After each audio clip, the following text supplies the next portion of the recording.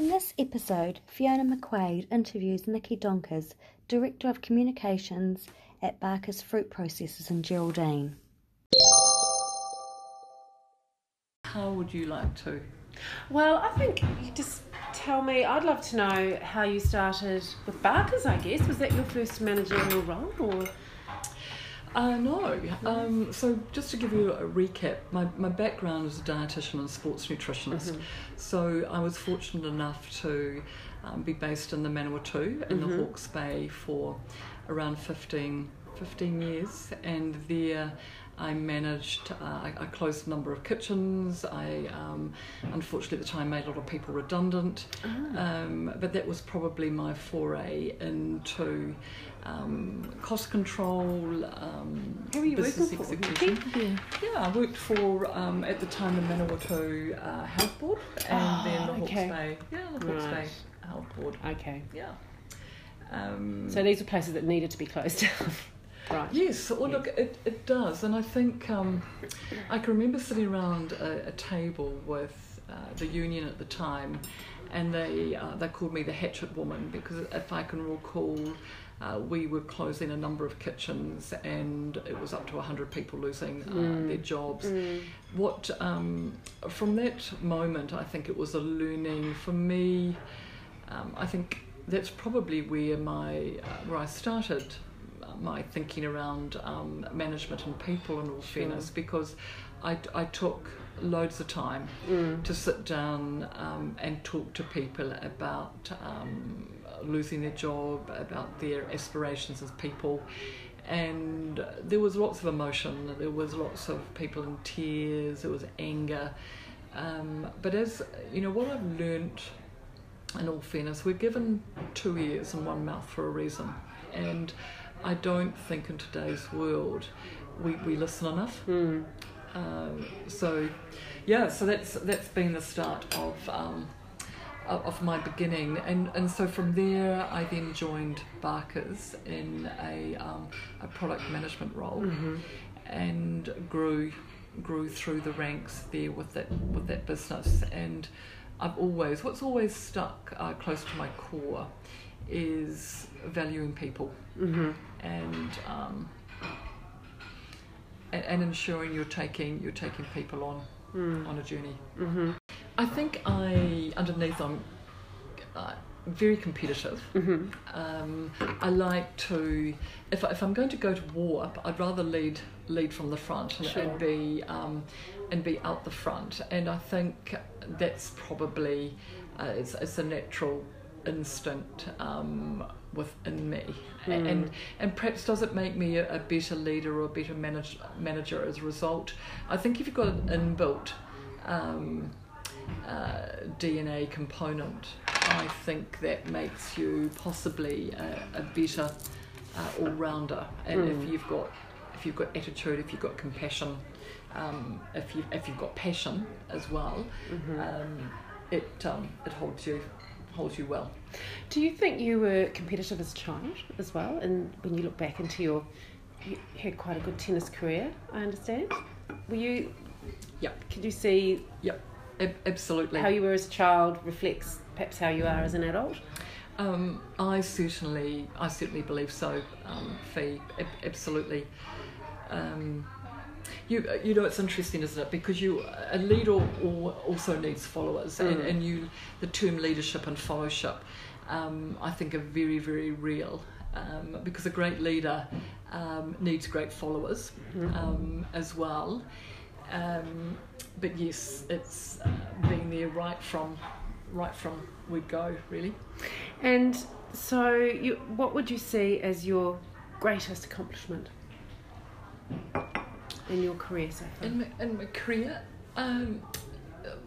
because I've been with Barker's for 24 years, it would I use that probably for my next statement. It's I've been fortunate enough to come into a business in its infancy, and be able to be part of growing brands to where we are today. And man, that's taken a whole lot of hard work, grit, determination, all those kind of things. But it's a beautiful position for us to be in now, having taken a small family business, and seeing its success across its various divisions in New Zealand.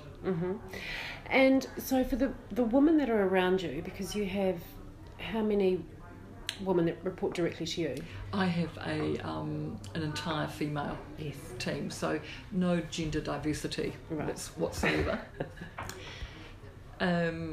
What do you say to them? Like, what would be the 3 key things you would say to them to enable them and empower them to do their jobs? Certainly believe in yourself. That's absolutely key. To nurture passion and attitude within yourself as a person. Look after yourself. I don't think we take enough time to do that, and keep believing. Absolutely believe. I think at the end of the day, if you think you're going to run New Zealand or you're going to change the world, if you keep believing that, you will do a very, very good job at coming close to that, or achieving it. Yeah. So we all have failures. That's how we learn, right? What would you say was your biggest failure, and what did you learn from that? I thought about that actually, and this might be a little bit arrogant, but I don't see anything that I've done as being a failure, because failure is such a strong word. I could have done things differently, or I could have done things better. I can't sit back and second guess things. You make the best decision at the time. That doesn't necessarily mean it's always the right decision. I'm happy to be proven wrong, but for me, failure, I don't like that word, failure. So, is it arrogant of me to say I can't think of what I've failed at? I've done some things wrong, and I could have done them better. Question. I'm going to change it, because I thought, how do you take care of your staff? That's important, and we'd love to know that. But also, how do you take care of yourself? Because there's only one you, and there's often a lot of people that are looking to you. So you. It's a big question, and I don't claim to have this right. In all fairness, part of my DNA, very humbly raised, and as a result of that, I give 150% to my employer, at the detriment at times to myself and to my family. But that's how I've been raised. And saying that, I love what I do, absolutely love what I do. What I have in the last 12 months, I've brought a change about to my role. You look back and you do see. I think a lot of us are on a roller coaster, and a desire to achieve. We tend to forget that the body can only take so much, and I've given that. I wanted to slow down a little. I love Geraldine. I love my home. I love my garden. For me, that's my space. And so weekly, I undertake massage. Great. Awesome. Hour and a half, 2 hours, and I now don't break those sessions. For me, I just find that really valuable. I love reading, I love space, if that makes sense. I love colour. I'm in total awe of the environment. So walking, I don't need to run, but I do enjoy walking with an attitude that challenges me. So hill work, climbing work, as I say, reading, baking. I love food. It's quite therapeutic, baking, isn't it? It's actually a great way to talk to your teenagers too. I agree. To get them, without that eye contact that they hate so much. I have a gorgeous son that when I'm baking, he likes to gravitate towards the kitchen, and whether it's sticking a finger in the bowl or eating a biscuit ball, I think it's it's special. It's special. Great way to communicate with them. And so your staff, how do you take care of them? I'm a great one for coffee and chats. I like getting off site with the team.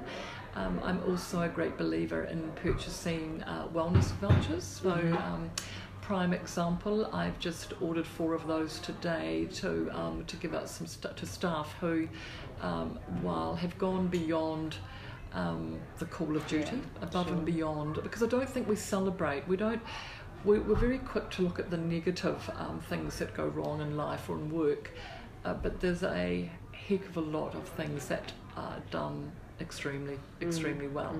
So, and I like to recognise, I think that's the other thing, call out the great things that people have done, and just take time to sit and listen. And celebrate them. And celebrate. Yeah. If you don't understand what's going on outside of work for your team around you, it's very hard for you to nurture them as a complete being or as a whole, if that makes sense. Do you find that exhausting though? Yep, I do. Having to know what's going on beyond, because you, especially like maybe even more so as women, and if you've got that nurturing instinct, you want to protect them, and you become involved almost by stealth really, and that's emotionally draining. It is. Yeah, look, it absolutely is. We have a couple of female staff members who are going through a really challenging time with breast cancer, and you can't. As one of them were just saying to me yesterday, we were both in my office, we were both in tears, talking about it. It is so real, and you can't cut it off coming to work, and it is exhausting. There's no other way to describe it, but that is life. I think back to a really beautiful book that I read by Schultz and Starbucks, and what he wanted to do with creating a cafe or a Starbucks on every corner to bring people together in a community, and I think that's what we don't do enough. We don't do enough to just look around us. I guess take time to smell the roses, if I use that term. Yeah, sure. Yeah. And just and be true to your heart. I think I'm a Libra, and on the outside, you may see a very firm exterior, and there absolutely can be, but underneath, boy, I really do care about people. Sure. And I think that's a sign of a I think the other thing too, social media's got a lot to answer for. At the moment, you see all the positivity, but you don't actually see the things that are going wrong. Yeah. And people we're probably wired not to enjoy failing. Here comes that word failure again. But there is nothing wrong with not succeeding for whatever reason. I think it's great to look at why you haven't, and then get back on that bus and think, okay, I know all the reasons why. Yes. And I'm going to nail it next time. Yes. I think it's important for people to see you being vulnerable. I think that's really important, because it makes you human then, doesn't it? And like you rightly pointed out, that whole ability for people to be able to come to you and communicate, you want that. So it's important that they do see you share in their sadness and their absolutely. Like I think the other thing too, Fee, that I've learnt is that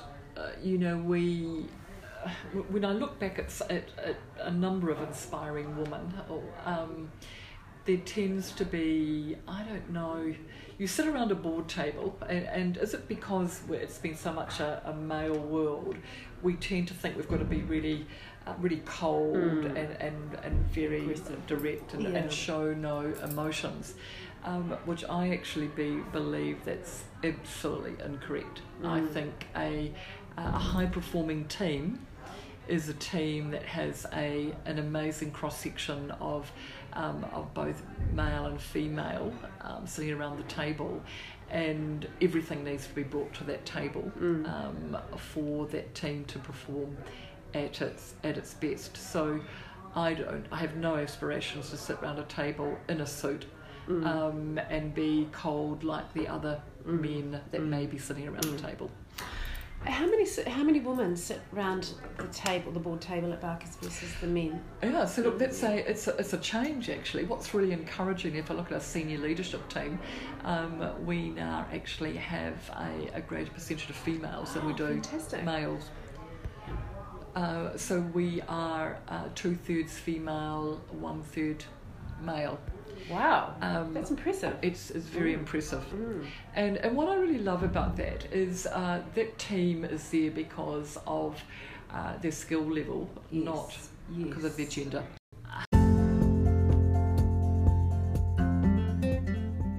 You have been listening to Global Woman Activate Leadership participant Fiona McQuaid interview Nikki Donkers. If you enjoyed this interview, please listen to others from this season under the Global Woman Activate Leadership 2019 banner.